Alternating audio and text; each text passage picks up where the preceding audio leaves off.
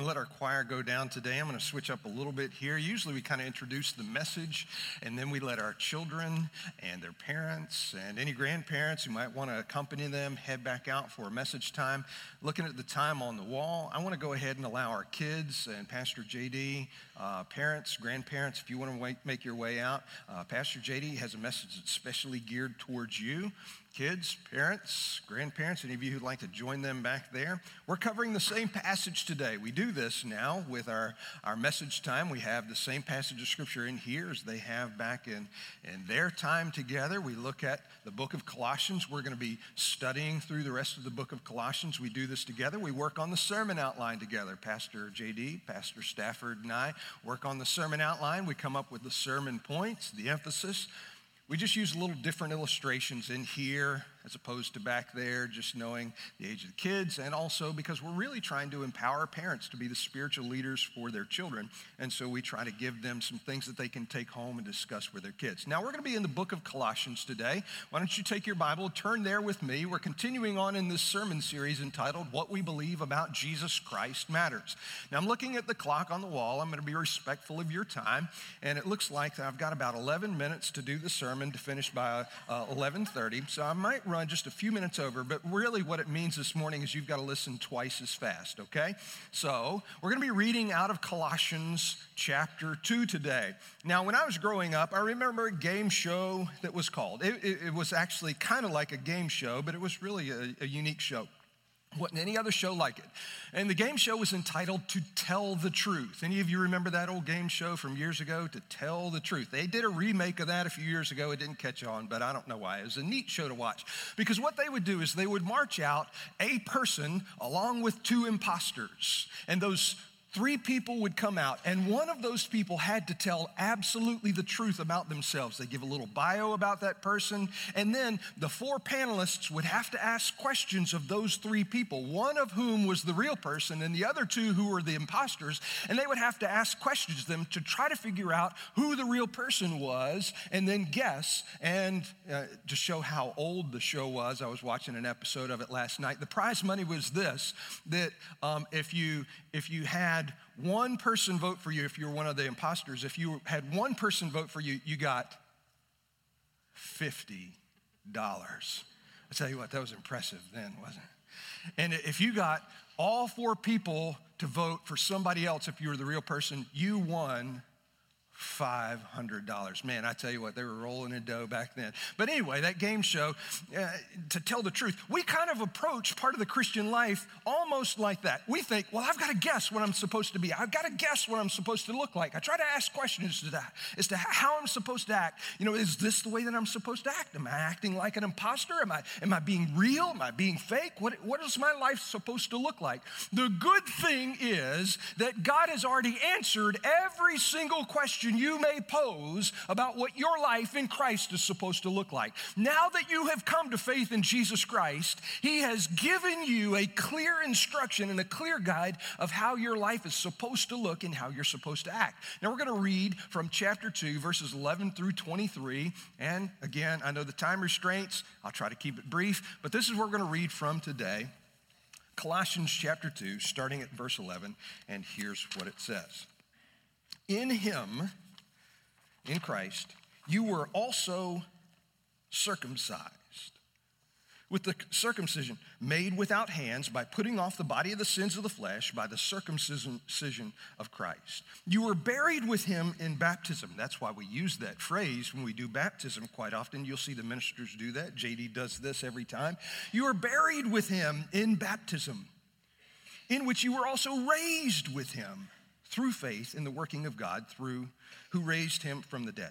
And you, being dead in your trespasses and the uncircumcision of your flesh, He has made alive together with Him, with Jesus, having forgiven you all trespasses, having wiped out the handwriting of the requirements that was against us, which was contrary to us, and He has taken it out of the way, having nailed it to the cross. Having disarmed principalities and powers, He made a public spectacle of them, triumphing over them. So let no one judge you in food or in drink or regarding a festival or a new moon or Sabbaths, which are a shadow of things to come, but the substance is of Christ.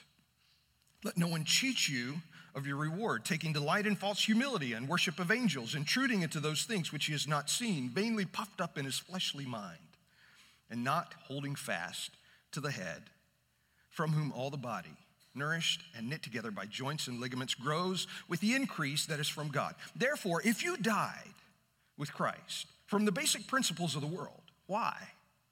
As though living in the world, do you subject yourselves to the regulations of it? Do not touch, do not taste, do not handle, which all concern things which perish with the using, according to the commandments and doctrines of men. These things indeed have an appearance of wisdom in self-imposed religion, false humility, and neglect of the body, but are of no value against the indulgence of the flesh. Now, here's what we want to talk about today with the time that we have. We want to talk about being in Christ. Specifically, this is how this passage breaks down. 2 sections. First of all, it talks about our position in Christ, who we are in Christ. When we look at this passage, verses 11 through 15, talk about our position in Christ. Now that you have come to Christ, what does that mean? Now that you've come to Christ, who are you? Who am I in Christ? Talks about our position of Christ. Secondly, this passage from verse 16 down through 23 talks about our posture in Christ. Now, how am I supposed to act? How am I supposed to hold myself? How am I supposed to move? How am I supposed to serve now that I have come to Christ? Our position in Christ, who I am in Christ, and then how I'm supposed to act, what I'm supposed to do in Christ. This is not an exhaustive list. It doesn't include everything, but it includes some clear direction for us. Our position in Christ, first of all. 3 things, our position in Christ. And I'll try to hit these pretty quick. Our position in Christ emphasizes this in verses 11 and 12. In verses 11 and 12, as a person is coming to Christ, Christ is already changing his or her heart. Listen again here in verse 11, and it says, in him you were also circumcised with a circumcision made without hands, by putting off the body of the sins of the flesh by the circumcision of Christ. You were buried with him in baptism, in which you were raised with him through faith in the working of God who raised him from the dead. Now, there is an image, a metaphor that's used here, and it's something that the people in that day would have known well. It's the image, it's the metaphor of circumcision.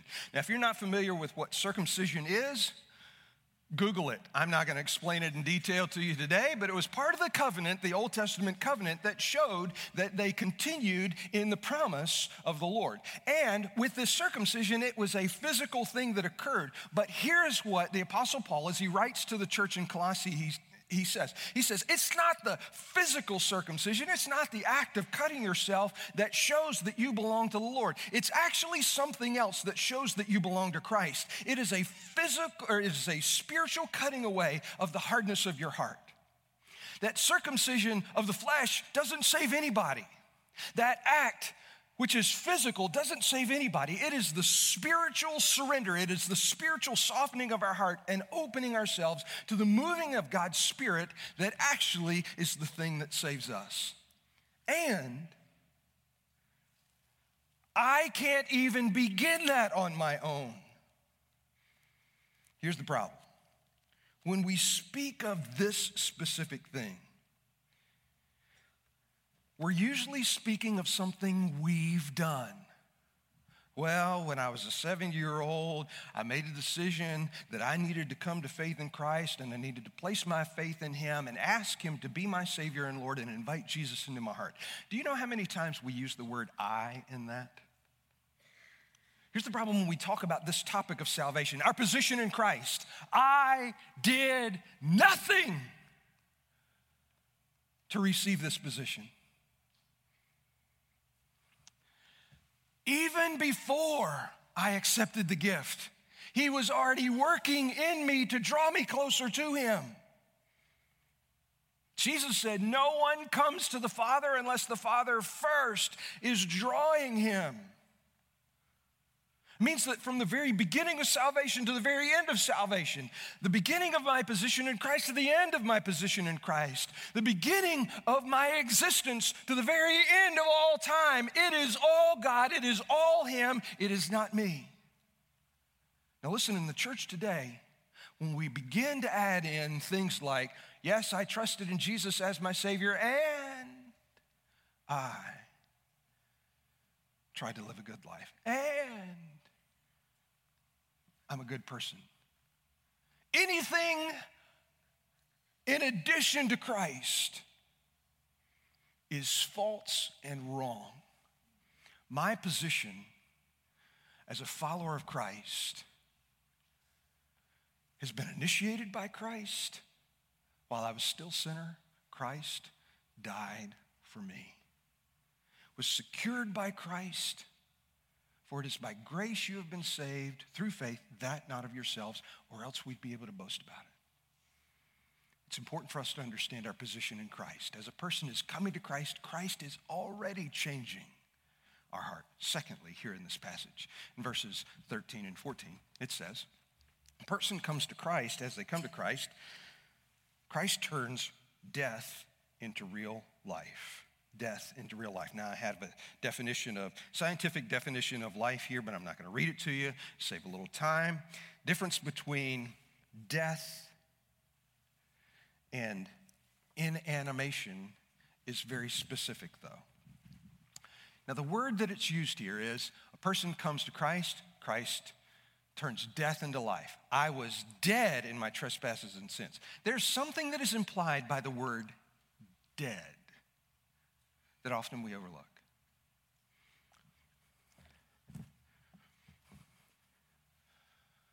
This communion cover is not dead.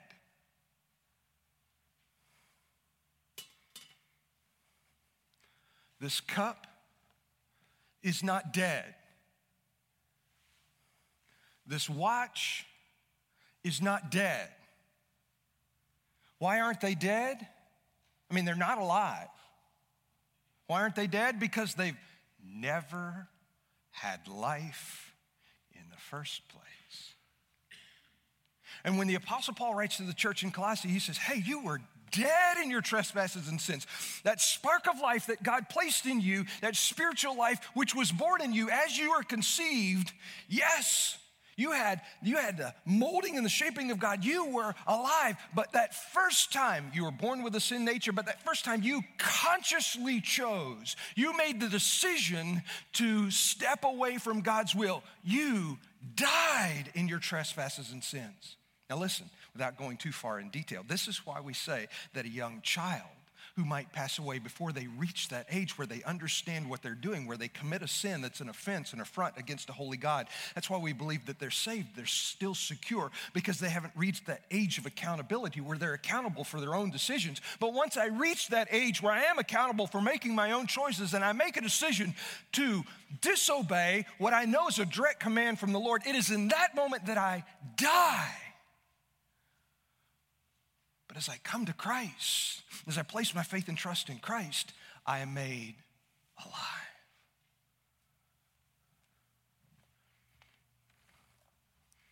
Three things about our position in Christ. As a person is coming to Christ, Christ is changing his or her heart. As a person comes to Christ, Christ turns death into real life. And as a person comes to Christ, Christ disarms the attack of Satan regarding our sin. Verse 16, having disarmed principalities and powers, he made a public spectacle of them, triumphing over them in it. I'll just say this is one of the most effective tactics of the enemy against a believer. He wants to convince you, Satan wants to convince you, you are guilty. And he tries to use guilt to steer you away from who you are in Christ. Let's be very careful here. I am guilty. But God doesn't use guilt to steer me. He uses conviction to steer me. There's a difference. Guilt is something that keeps me from doing something. Conviction is something that convinces me to do something else. The Bible says that the Holy Spirit came to convict us of our sin, but to steer us to do something better, to steer us to a new life in Christ, to steer us to accomplishing more. Here's what Satan wants you to believe. He wants you to believe that you are a failure. He wants you to believe that you are worthless. He wants you to believe that there is nothing special about you, that you have gone so far that God can't forgive you. And the truth is, there is only one sin that God can't forgive, only one. And that one sin is this, that I don't believe in Jesus Christ as my Lord and Savior. That's the only sin that Scripture says God can't forgive. So you, as a believer, God has already removed the attack of Satan against you. Our position in Christ is secured. I've come to Christ. I believe in Jesus as my Lord and Savior. And because my position in Christ is secured, the attack of the enemy no longer holds sway on me. Our position in Christ. I'd like to take more time to talk about it, but we want to talk about this, our posture in Christ. Because this is who I am in Christ. Because this is who I am as a believer. Here's how I'm supposed to respond as a believer. Verse 16 says, let no one judge you in food or in drink or regarding a festival or new moon or Sabbaths, which are a shadow of things to come, but the substance is of Christ. Now, there are plenty of people when this topic, this word comes up, who like to throw around some scripture as if they understand what this passage is talking about, judging. And the most frequently quoted passage of scripture is Matthew chapter 7, verse 1. Don't judge, or else you're going to be judged. Judge not, lest you be judged. As if that is the end of the discussion. The problem is that over in John chapter 7, verse 24, it says, do not judge according to appearance, but judge with a righteous judgment. We are supposed to judge. Over in 1 Corinthians chapter 5, it says, I wrote to you in my epistle not to keep company with sexually immoral people. Yet it certainly did not mean people with the sexually immoral people of the world outside the church, or with the covetous or extortioners or idolaters, since then you'd have to leave the world. But now I've written to you not to keep company with anyone who says they're a brother in Christ, who's sexually immoral or covetous or an idolater or a reviler or a drunkard or an extortioner, not even to eat with such people. For what do I have to do with judging those outside the church? But aren't we supposed to hold a standard? Aren't we supposed to judge those inside the church? Those who are outside the church, God judges. But inside the church, put away yourselves from the evil person. Now, why is this passage important? Well, here's the thing. When we're talking here in this passage, it says, let no one judge you in food or in drink regarding a festival or new moons or Sabbaths, which are a shadow of things to come, but the substance is Christ. When I came to faith in Christ, when I trusted Christ as my Lord and Savior, he's the one who's the judge and the jury. But there's also an expectation of how my life is supposed to be lived from here. And here's the thing. If Scripture speaks absolutely clearly on this, if Scripture speaks on this, we're supposed to hold each other accountable.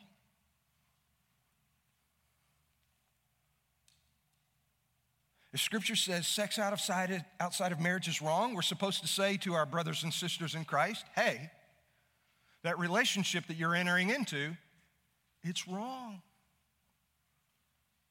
If Scripture says a person is not supposed to be drunk with wine, well, we need to be able to say to brothers and sisters in Christ, hey, God's word says clearly we're not supposed to be drunk with wine. If Scripture speaks and says, thou shalt not lie, we're supposed to be able to say to each other, why do you have a problem telling me the truth? where Scripture speaks clearly, we're supposed to hold a standard and expectation. Here's the problem. Sometimes in church, we take our ideas and our thoughts of what we think Scripture might say or what tradition tells us, and we impose it upon people as if it's a standard by which they're supposed to live. Our posture in Christ says this about us. It says that we are not supposed to allow anyone to determine our righteousness by their ritual. If it's not something that's specifically, expressly forbidden in Scripture, then I need to at least be a little flexible there. Pastor, what do you mean? Well, how about this? Does it say anywhere in Scripture that I'm supposed to wear a coat and tie in church? Now, your tradition and your experience may tell you that you are supposed to dress up as you come to church. Great. You want to give your best to the Lord? Wonderful. Does the Bible say that I'm supposed to wear a coat and tie to church? No, because they didn't even have them then. Some people take that to mean I'm supposed to bring my best spiritually to church. Now, are we supposed to get in an argument over that? No, that's the point. Those are things that are kind of a gray area. Is it okay for me to wear a hat in church? Well, some people would say it's terrible impoliteness. The issue is that Scripture doesn't say that.